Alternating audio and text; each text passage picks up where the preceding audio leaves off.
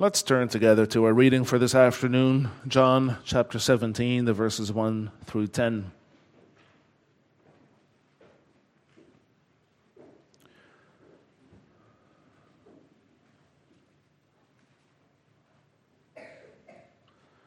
John chapter 17, we're going to read the beginning of what's sometimes called the high priestly prayer of Jesus, the prayer that he prayed for his disciples and for the world before his crucifixion. John 17. When Jesus had spoken these words, he lifted up his eyes to heaven and said, Father, the hour has come. Glorify your Son, that the Son may glorify you, since you have given him authority over all flesh, to give eternal life to all whom you have given him. And this is eternal life, that they know you, the only true God, and Jesus Christ, whom you have sent. I glorified you on earth, having accomplished the work that you gave me to do. And now, Father, glorify me in your own presence with the glory that I had with you before the world existed. I have manifested your name to the people whom you gave me out of the world. Yours they were, and you gave them to me, and they have kept your word. Now they know that everything that you have given me is from you. For I have given them the words that you gave me, and they have received them, and have come to know in truth that I came from you, and they have believed that you sent me. I am praying for them. I am not praying for the world, but for those whom you have given me, for they are yours. All mine are yours, and yours are mine, and I am glorified in them. So far. We also read from Lord's Day 47 of the Catechism. We are working our way through the Lord's Prayer. Lord's Day 47 on page 561 discusses the first petition, and it asks the question, what is the first petition? Hallowed be your name. That is, grant us, first of all, that we may rightly know you, and sanctify, glorify, and praise you in all your works, in which shine forth your almighty power, wisdom, goodness, righteousness, mercy, and truth. Grant us also that we may so direct our whole life, our thoughts, words, and actions, that your name is not blasphemed because of us, but always honored and praised.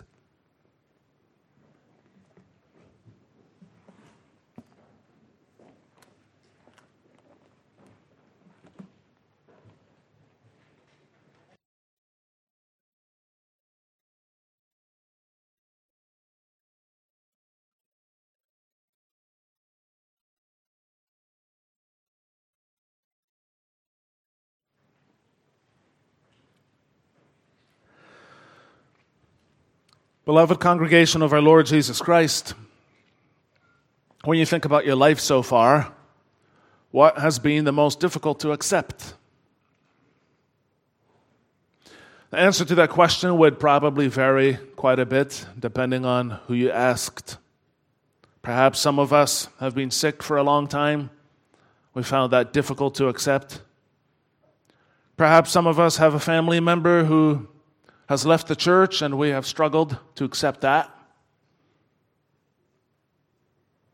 Others, again, have a dream that went unfulfilled. However, if you get to the bottom of these answers, they would probably all have something in common. And that something is our own limitations. At its root, that can be the most difficult thing to accept in your life. That you are limited, and that your limitations will increase and not decrease as you get older. Now, if you're 30 or younger, you probably don't spend much time thinking about that. You have energy to do whatever you feel like doing, and whatever you don't feel like doing probably wasn't worth doing anyway. We have all these plans. You have all these expectations, maybe good intentions. Maybe you want to do good things in the world, great things in the world, things for the Lord, maybe even. But at some point, you're going to be confronted with reality. You are not able to change the world around you. In fact, you are not even able to change yourself. Some people find that very difficult to accept. They might develop an underlying bitterness in their lives. Others become deeply frustrated. Others, again, frantically throw themselves into all sorts of projects. Maybe they can't change the most important things in their lives, so they try to change everything else. Against all of that, the first petition of the Lord's Prayer takes us back all the way to the beginning. And it says, the most important thing for you is not to change your world. The most important thing for you in life is not even to change yourself. The most important thing for you in life is to know the Lord. That's the first thing that you should pray for, that you would rightly know the Lord. And only then, when you have the proper mindset, should you pray that you can rightly serve the Lord. And that's also what the Catechism is telling us here in explaining the first petition. It asks us, what is the first thing that you should pray for? First, that you would rightly know God. Second, that you would rightly serve God. So in this first petition, we pray, hallowed be your name. What does it actually mean to hallow God's name? What is his name? Well, his name is his reputation. The name of God is the sum total of his self-revelation to date. It's everything that he has revealed about himself. That is his name. And one of the first things that the Lord reveals about himself in Scripture is that he is holy. At its most basic level, to be holy means to be set apart. It means to be separate, and that already becomes apparent in the opening verses of Genesis. God is separate from his creation, completely separated. So he is intrinsically holy. We have a certain holiness as well, but ours is derived from God. But his holiness is intrinsic to himself. He is intrinsically holy. He is also morally pure, completely morally pure. He is separated not just from creation, but from all that is sinful. He is separated from all of the consequences of sin. He is separated from all that reminds him of sin. God is holy in the very essence of his being. So to hallow God's name means to acknowledge that, to recognize that, to see that clearly, that God is holy. To acknowledge him as the great, sovereign, holy God that he is. And by nature, we are not able to do this. We used to be able to do it in paradise. We were created to reflect God's attributes, including the attribute of holiness. The Canons of Dort, chapter 3, 4, article 1 puts it so well when it says, in the beginning, man was created in the image of God. He was adorned in his mind with true and wholesome knowledge of his Creator and of all spiritual things. His will and heart were upright, all his affections pure, and therefore man was, wait for it, completely holy. In paradise, our first parents knew the Lord. They knew the Lord, and this knowledge was reflected in their lives at all times. So they, in a sense, could pray this petition with a clear conscience. We, on the other hand, are not able to hallow God's name anymore. Romans 3, verse 23 says, all have sinned and fall short of the glory of God. We cannot even know the Lord, let alone hallow him. In fact, we have never lived a life worthy of the glory of God. Not once has there ever been a moment in our lives that was completely worthy of the glory of God. The Catechism reminds us of that on Lord's Day 44 when it says that in this life even the holiest have only a small beginning of this obedience. So you can be sure that the one thing that you are absolutely not able to do is to hallow God's name. In fact, if God were to hallow his name apart from Christ, he would have to utterly destroy us. Do you realize that? Remember that God is holy. Remember that holiness means that he is completely separated from sin. His eyes are too pure to look on evil. He cannot look at wrong, like it says in Habakkuk 1 verse 13. If he really wants to hallow his name among sinners, the way to do it would be to wipe them off the face of the earth in an instant. And one day he will. Isaiah 66 verse 18 says, he says there, "For I know their works and their thoughts, and the time is coming to gather all nations and tongues. And they shall come and shall see my glory." And then in verse 24, "And they shall go out and look on the dead bodies of the men who have rebelled against me. For their worm shall not die, their fire shall not be quenched, and they shall be an abhorrence to all flesh." You see, one day God will hallow his name forever. So, how then can we pray the first petition? Grant us, first of all, that we might rightly know you. This is a dangerous thing to pray. Maybe you don't really realize how dangerous it is to pray this. Deuteronomy 4 verse 24 says that the Lord your God is a consuming fire, a jealous God. He's a consuming fire. How well do you want to know him? If you're going to pray this petition, you need to do so in an awareness of your own sins. In other words, you need to pray in profound humility. So this first petition is a prayer for grace. It is a prayer that can only be answered in Jesus Christ. Jesus Christ is God's ultimate self-revelation. This afternoon, our reading came from John chapter 17, part of his high priestly prayer. And in verse 1, he says, "Father, the hour has come." So what does he mean? He means that the time of his death, the hour of his death, is at hand. He's about to be arrested, to be put on trial, to be crucified. He's going to die a slow, horrendous, gut-wrenching, agonizing death. He will be crushed by the wrath of God. He's going to die for sinners, and in dying for sinners, he will obtain eternal life for them. That's what it means in verse 2 when it says there, "You have given him authority over all flesh to give eternal life to all those whom you have given him." That's what it says in verse 2. Jesus is going to obtain eternal life for sinners. And look at verse 3. "This is eternal life, that they know you, the only true God, and Jesus Christ whom you have sent." In other words, through his sacrifice, he will enable them to know God. He will enable them to hallow God's name, because that's what the first petition is. Grant us, first of all, that we might rightly know you.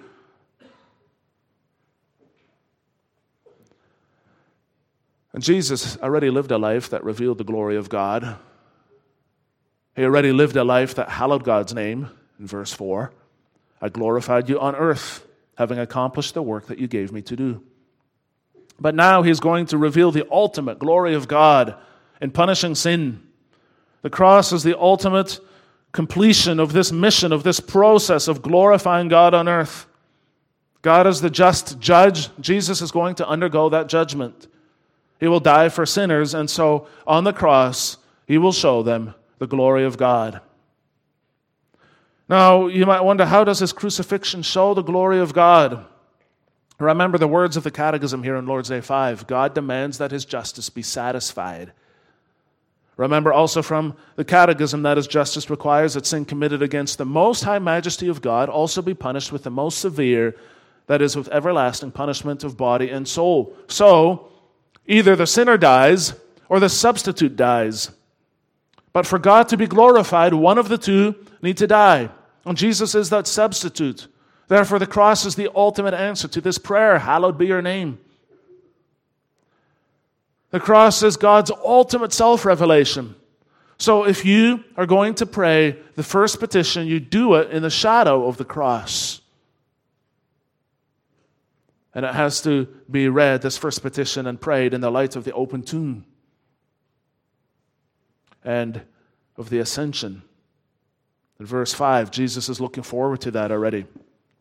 "And now, Father, glorify me in your own presence with the glory that I had with you before the world existed." These words look ahead to the ascension, and so by saying this, he's centering this cross in the middle. The cross is part of the total sweep of God's redemptive work of salvation and saving sinners. It centers on Christ and on his work of redemption that he is going to carry out. Can you imagine anything that would hallow God's name more than that?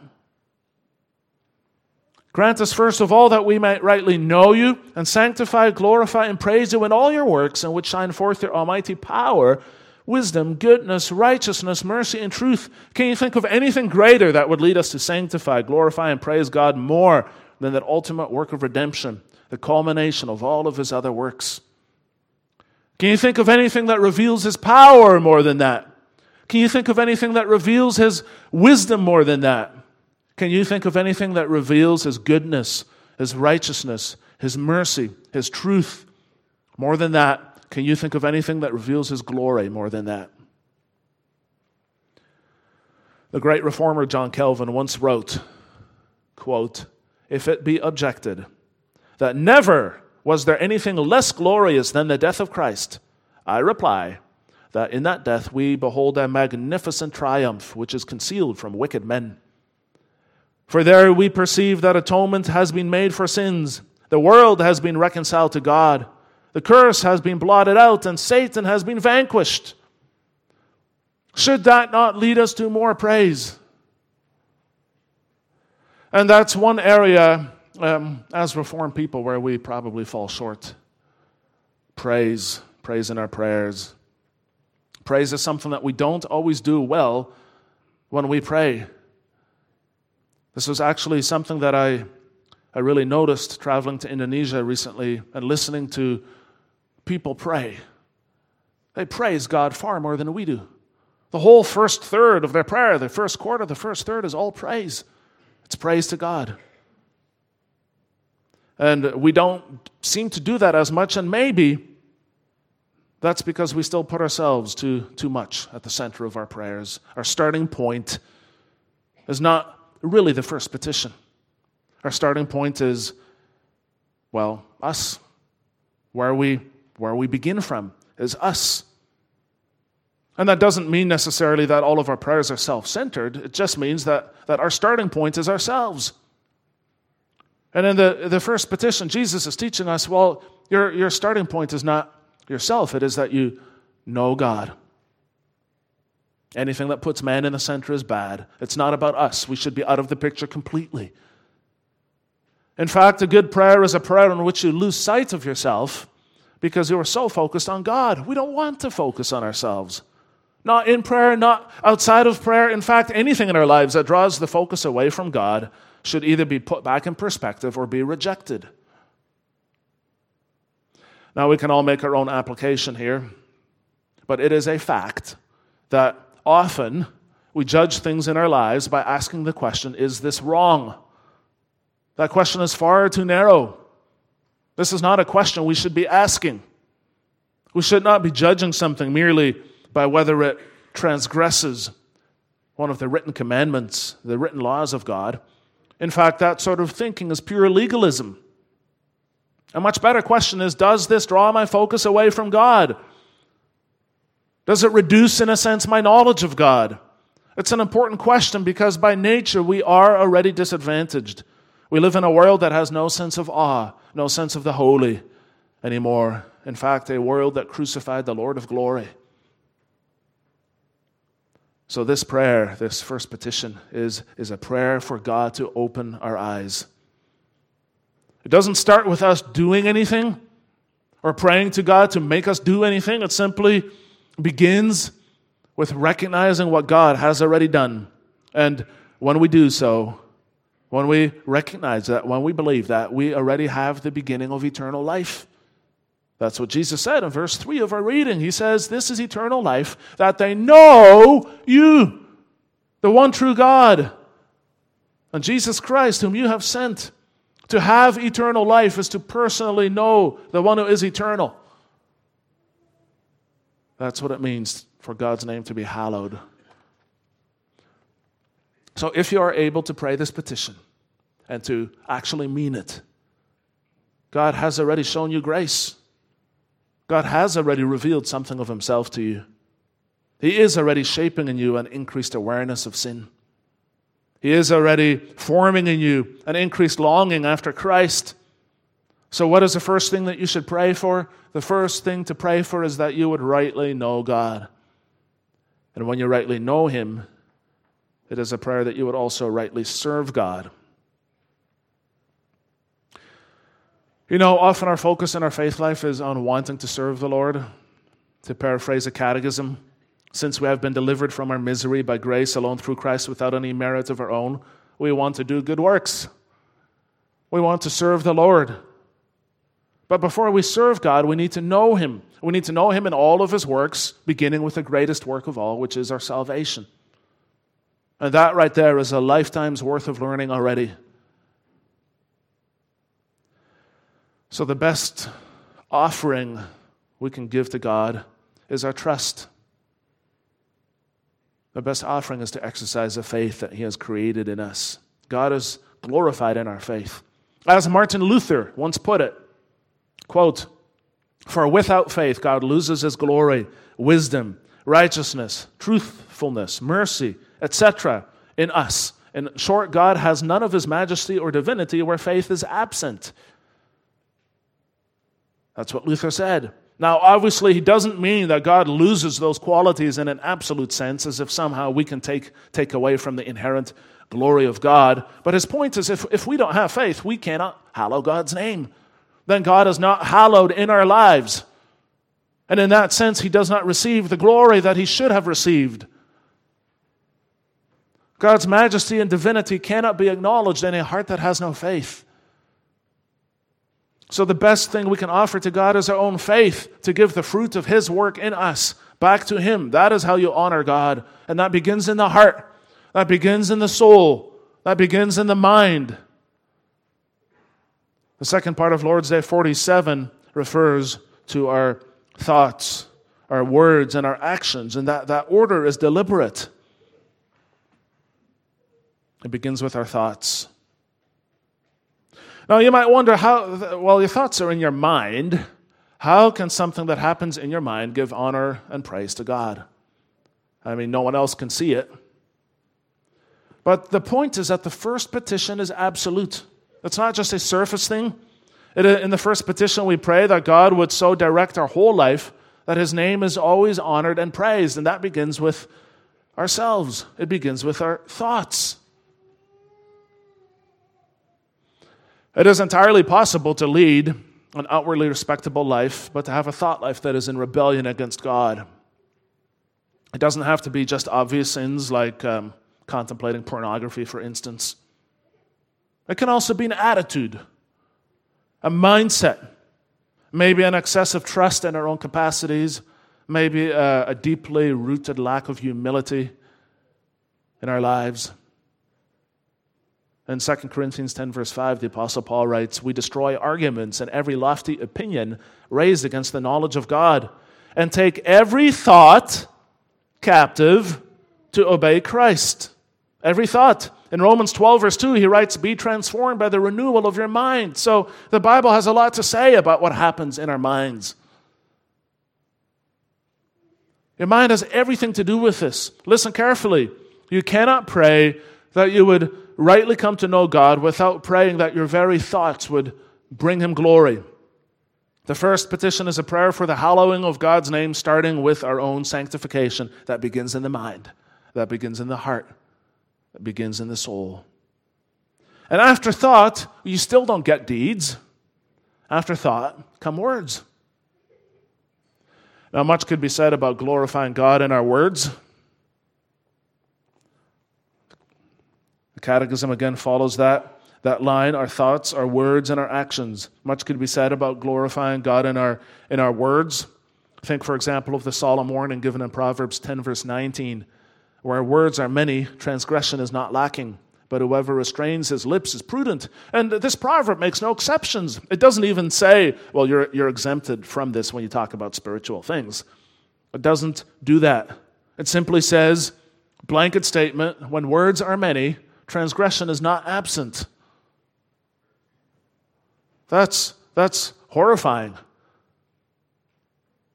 The proverb, you could be talking about something good. It doesn't matter. The proverb still warns us. Think about the tremendous hazards that are exposed in this proverb. The tremendous hazards faced by office bearers, such as ministers, elders, and deacons, who spend so much time thinking about or it's speaking about spiritual things in the congregation.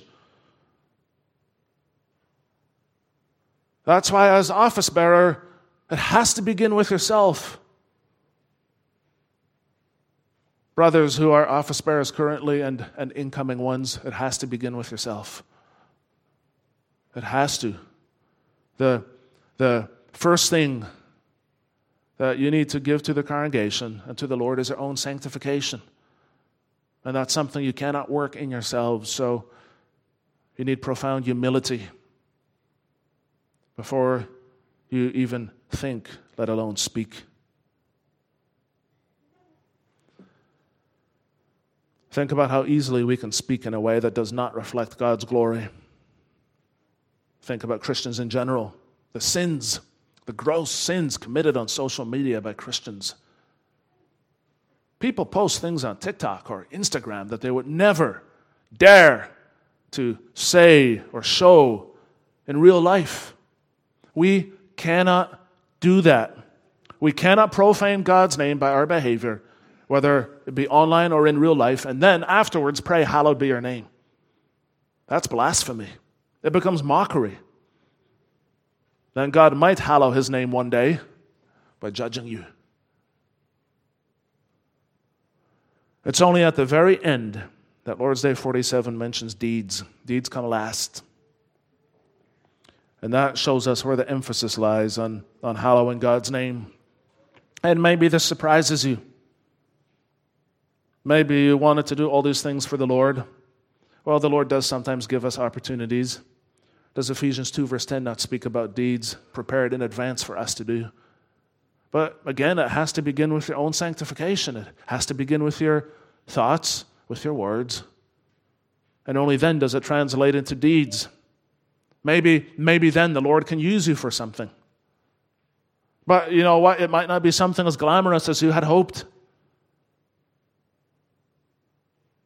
Maybe you will only be the right person at the right time to enable someone else to be used by the Lord in a great way. We need those too, you know. In business, they talk about positioning. Positioning is so important. You position yourself in a given market so that you are in the right place at the right time with the right resources when an opportunity opens up. It's all about positioning. Sometimes a Christian life can work that way as well. You might be the right person in the right place at the right time to have an impact on someone's life, and then the Lord might use that person in a particular way. So don't discount yourself just because you're not in the middle of things. You think God is working elsewhere, not working in my life. No, that's not true. You don't know. You don't know. Many of us have heard of John Calvin, a man who had an enormous impact on the theology of the Reformation. He happened to be passing through the Swiss city of Geneva on his way to Strasbourg. He wanted to stay there and do some quiet studying. He wasn't planning to be in the center of things. He didn't want to stay long.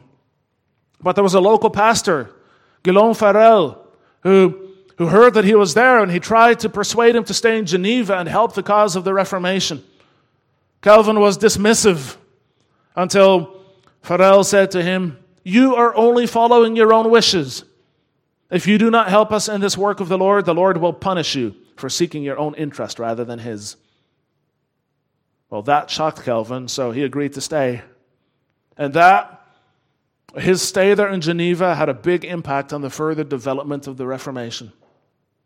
Now, Farel himself was no minor reformer, but in this case, the Lord used him at that time in that place to direct the life of someone who subsequently had a much greater impact on the Reformation.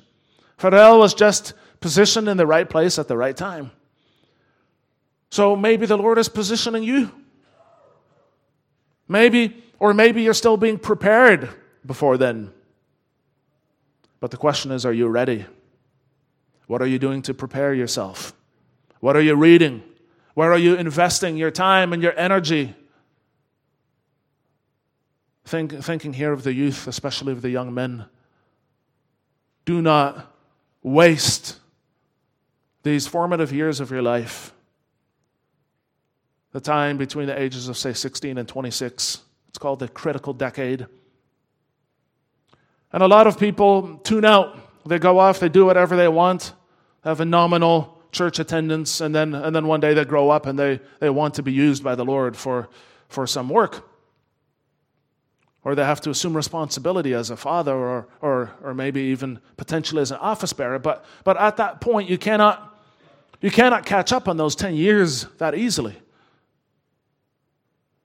So the question is, what are you doing now to prepare yourself so that the Lord can use you in the future? Where are you investing your time, your energy? Are you ready? Is your greatest desire that God would hallow His name in your life? Do you want to see His name glorified through all the earth? Does your heart skip a beat when you read the prophets? The earth will be filled with the knowledge of the glory of the Lord as the waters cover the sea. Is that what you want? It's so important, especially in parenting. Parents, has the Lord's name been hallowed in your lives? Have your children seen you worship? Do they see you on your knees? Has the holiness of God transformed your life? Do you, when you discuss His Word after dinner, do you do it with a sense of awe? Is there joy in your discussions? The greatest gift that you can give to your children is not an inheritance. It is not to start them off in a financially secure position. The greatest gift you can give to your children is your own personal holiness. What would you be willing to give for that? How badly do you want to see the glory of God in your life? What if it took illness or being laid off from work maybe, or undergoing a difficult situation in your life that you had to deal with, that your family saw you deal with that it brought out the glory of God in your life in a whole new way, that it sanctified you in a way that you never intended or wanted, but that is so real? Is God's glory worth that in your life? And it's hard for us to ask these questions, to think our way through that. Maybe the answer is no, because we're afraid. But then we should remember that the Lord also gives us grace. Hallowed be your name. Grant us that we might first of all know you. And that's not an instant thing, that grows over time. But it is only when we begin to know God that we can be motivated to act accordingly. It's simply not something you can work in yourself. Martin Luther once put it this way. He said, "A rock in the sun does not need to be told to become warm. It just becomes warm." And that's how it works in our lives. As we come to know the Lord more and more, we desire more and more to serve Him. We are transformed. And then deeds come out of that. Then you're open to being positioned. You're open to maybe saying certain things at certain times, or intervening in someone's life at a certain point in time. You start to see these things much more clearly. You believe that God transforms people, don't you? Or do you not believe that someone who has communion with the Father through the life of the Son and the fellowship of the Holy Spirit would be transformed? Is that communion with God not greater than all other motivations? And look at this, we're only at the first petition. You could spend your whole life on this, just this first petition. May the Lord open our eyes to see His glory. May He hallow His name in our lives more and more. For God, who said, "Let light shine out of darkness," has shone in our hearts to give us the light of the knowledge of the glory of God in the face of Jesus Christ. And He will never take that knowledge away from us again. Amen.